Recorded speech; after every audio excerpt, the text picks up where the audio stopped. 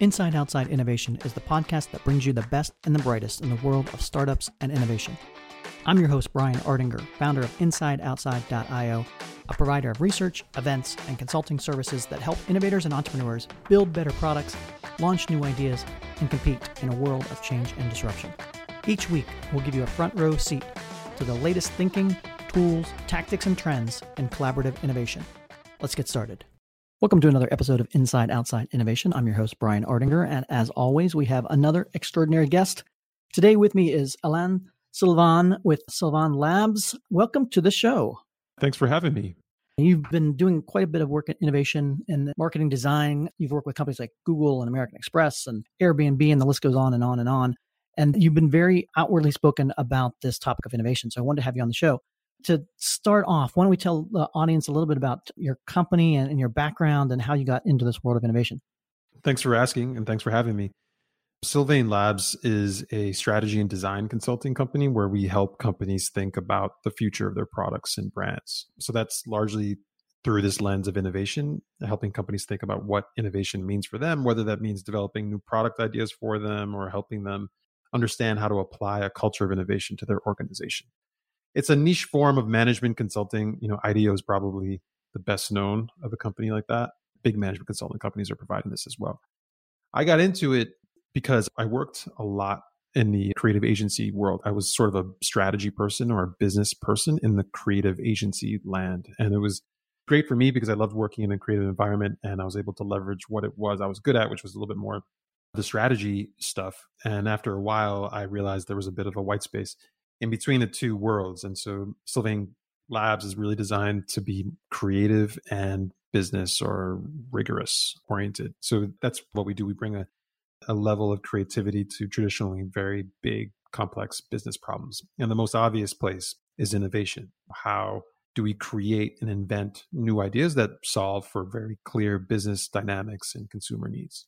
And that's one of the reasons why I wanted to bring you on, because you think a little bit differently than a lot of folks out there when it comes to innovation, especially in the marketing design space. I know you're doing a talk coming up here at the Next Web and then at Collision in Toronto. But one of the topics you talk about is this fetishization of innovation. The idea is that this word innovation is non-existent or it's too existent, and it's coming up with a lot of different ideas and things around it. And so it's become virtually worthless as a word. Talk a little bit about that particular topic and what you've learned in that space. Sure. And you're a great person to talk to because you've been talking about innovation you said it was a 4-year anniversary. Yeah. It's pretty exciting. And so you've probably seen how the term innovation has evolved over the years, past 4 years and even beyond that. I argue that the term innovation has really been rendered somewhat meaningless. Yes. But it's true. The term has become a bit of a cliche, and you can feel and see the eyes rolling when people use the word innovation. It's been businessized. It's been corrupted in the way that the term diversity has, or design has, or even now we're seeing empathy being used in business circles. And it's just interesting how language evolves, and corporate America or the corporation has a way to seize upon these terms and use them over and over and over again, where they begin to lose any real meaning. Today, when people talk about innovation, they're talking about new products, which is a bit about how I see it.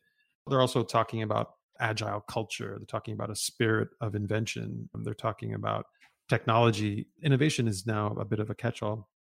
It's unfortunate because the power of innovation, the idea of really evolving to another state of quality or efficacy, is ever important. That is obviously really important. It's just unfortunate that the term's been corrupted. Now, what's interesting about it is that we've fetishized the idea.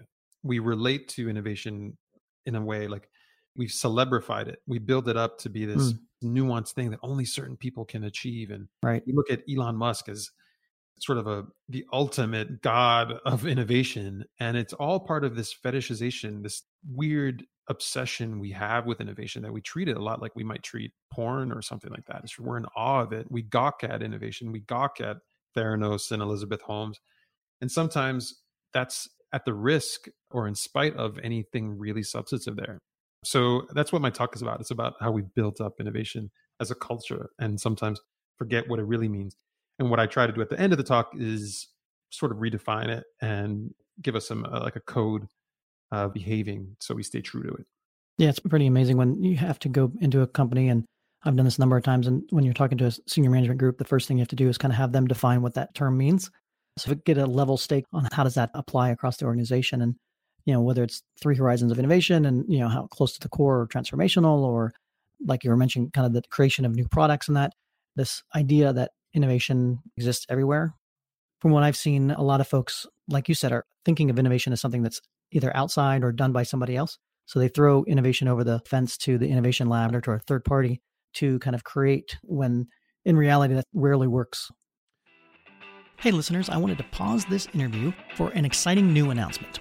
We are bringing back the Inside Outside Innovation Summit right here in Lincoln, Nebraska. Mark your calendars for October 20th through the 22nd. Tickets are on sale at theiosummit.com. We are going to have experts from the world of Disney, Facebook, American Express, Nike. All these folks are coming together to talk about innovation, disruption, startups, and the world that we live in today. Check it out at theiosummit.com, and we'll see you in October. Yeah, what's really funny is we have a lot of big clients, like you mentioned, a lot of big corporations, and a lot of those clients work in just those groups you're talking about, those innovation labs, or, they all have the word labs, as does my company. It's just another term that may have been corrupted. But a big company like Samsung has like the Samsung Accelerator, the Samsung Labs, that is meant to take the bigger corporation into new innovative territory.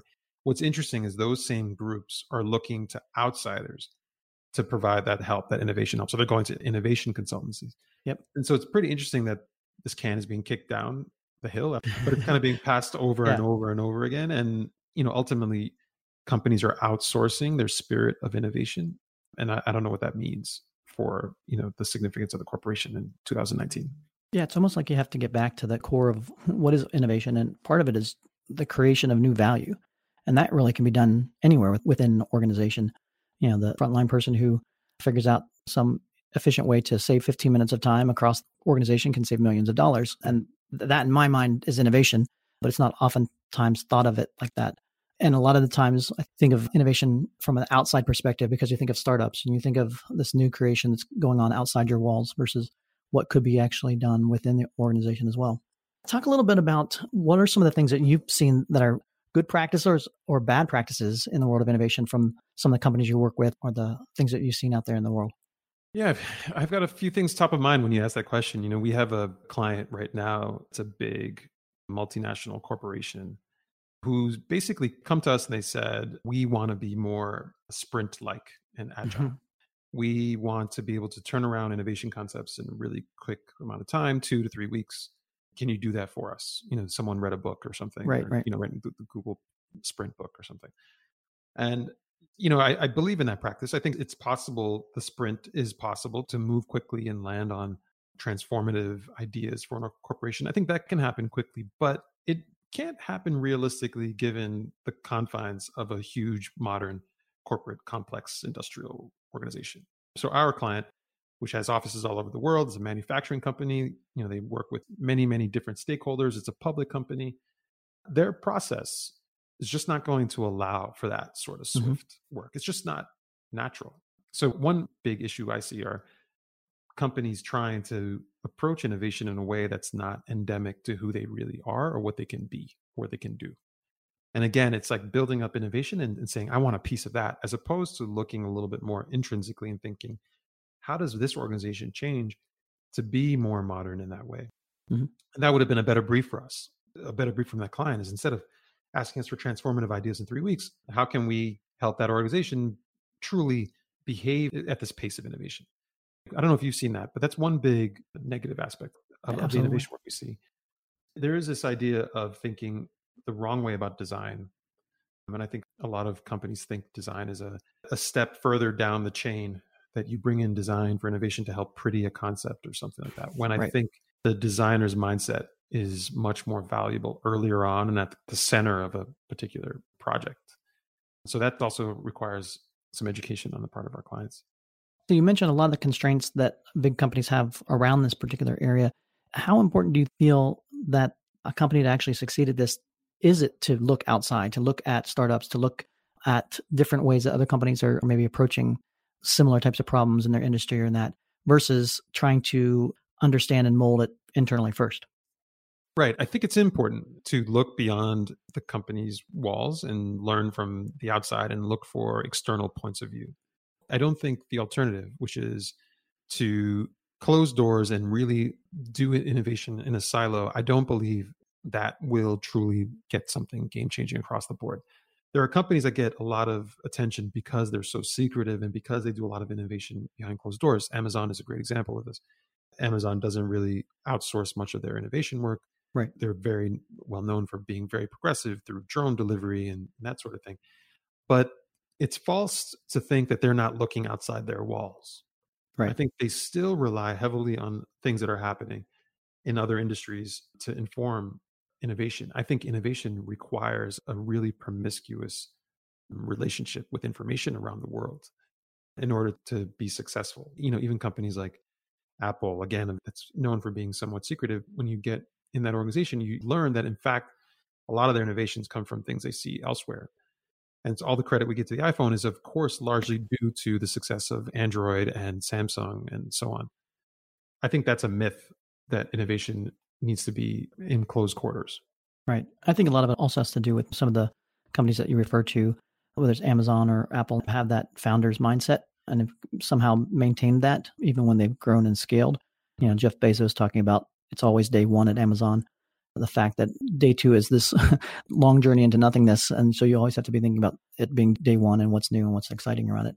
It's interesting to see how some of those companies like the Googles or the Amazons of the world seem to have more of a founder mindset than a corporate mindset, if that makes sense. It does. And I think that's a really interesting point to bring up. How important is the founder's mindset to innovation is a big question we think a lot about. Technology, where a lot of these CEOs are actually founding engineers, it's obviously very important. But other categories, that might not be the case, where maybe the founder is trying to channel the experience of the end user more than of the founder, him or herself. A good example of that is Yvon Chouinard at Patagonia. I love that company, and they were a client of ours many years ago. They do really progressive, impressive work that moves culture and moves that category of, call it outdoor sports. Mm-hmm. And it comes from the founder, but not as a technical research or engineering person. It comes from the founder from much more of a cultural point of view. He's projecting the point of view of the end user and of his fellow cohorts. He lives and breathes the life of someone who appreciates the outdoors. Mm-hmm. And so it's interesting to think how the founder influences innovation. It could be tied more towards technical aspects or rather to the experience of the end user. How much of this ability for an organization to get this innovation mojo going is about the C-suite or top-down management understanding the why and delivering that down to the people, so to speak, versus individuals within an organization being able to create some of these innovative opportunities within an organization? Right. I think it's both. You need intrepid entrepreneurs that are looking to change the status quo as much as you need really clear direction and leadership from the C-suite. What I find is those two things are easy to come by, if I can say that. It's not unusual to find a CEO that has a really broad vision and inspiring point of view on what the power of innovation is. It's not unusual for us to bump into rogue entrepreneurs within the organization that are pushing an agenda that's a little bit foreign to the organization. What I think is the issue is that there's a really low appetite for risk in these corporations. And there's a fear culture that comes with proposing new innovative ideas that I think is the real enemy. To me, the easy part is the C-suite and the entrepreneur. It's really much more about, can you create a culture of innovation where all ideas are truly valid and can kind of get pushed forward? Are you seeing any type of characteristics within organizations of folks that either can learn this new methodology and new ways of thinking about innovation, or people that in the organization that seem to be better at it than others? If you think about it like the way I just described it around risk, there are some habits that you see successful companies exhibiting. So one, for example, is you create an open culture of ideas so that it's not about individual ownership and it's not about competitive ideas. It's really an open culture for ideas to grow and breathe. And if you really believe that, you'll do things like we do at my company, which is you enable and allow people's side hustles to thrive. So if someone has a side business It shouldn't be a secretive thing. This is something they can bring to work and we can enable. And as long as all of our interests are met, then it's all good. That openness, that appetite for ideas and an open culture of ideas, I think that's critical. That's a very positive behavior on the part of the organization to enable a culture of innovation. The acceptance of failure is also really important, just to alleviate that fear culture. There are a lot of ways to go about that. You can test ideas earlier, you can iterate more. How can you include a culture of failure in your process so that this fear dynamic goes away? Yeah, the idea of how do you de-risk things and getting folks comfortable with the idea of we don't have to do things the way we used to, and where the way we used to, it was maybe mounting up all this risk and then we build something and then we launch it and we'd hope that it works. Versus now you can do different methodologies and you can build in such ways because technology costs are lower, the access to markets, all this stuff is making it easier to build something and get it out there and test it in the marketplace that you couldn't necessarily do before. And so that idea of how do you create an environment that allows you to pull apart what's required to learn and then repackage it in such a way that you can learn fast and de-risk it as you move along is so vitally important. And one of the things I think is changing the way corporations and startups and that are evolving in the marketplace too. Agreed. It's interesting that this concept of risk within the corporation is often self-inflicted. The risk there is not so much the risk of the failure in market, it's risk of failure internally or having a bad test or something like that. Yeah, I'm not going to get promoted. I'm not going to get promoted when I think the only test is really of it in the market. There's this great article or case study that was written, and I can't remember who wrote it or when it was, but it was about the Mio.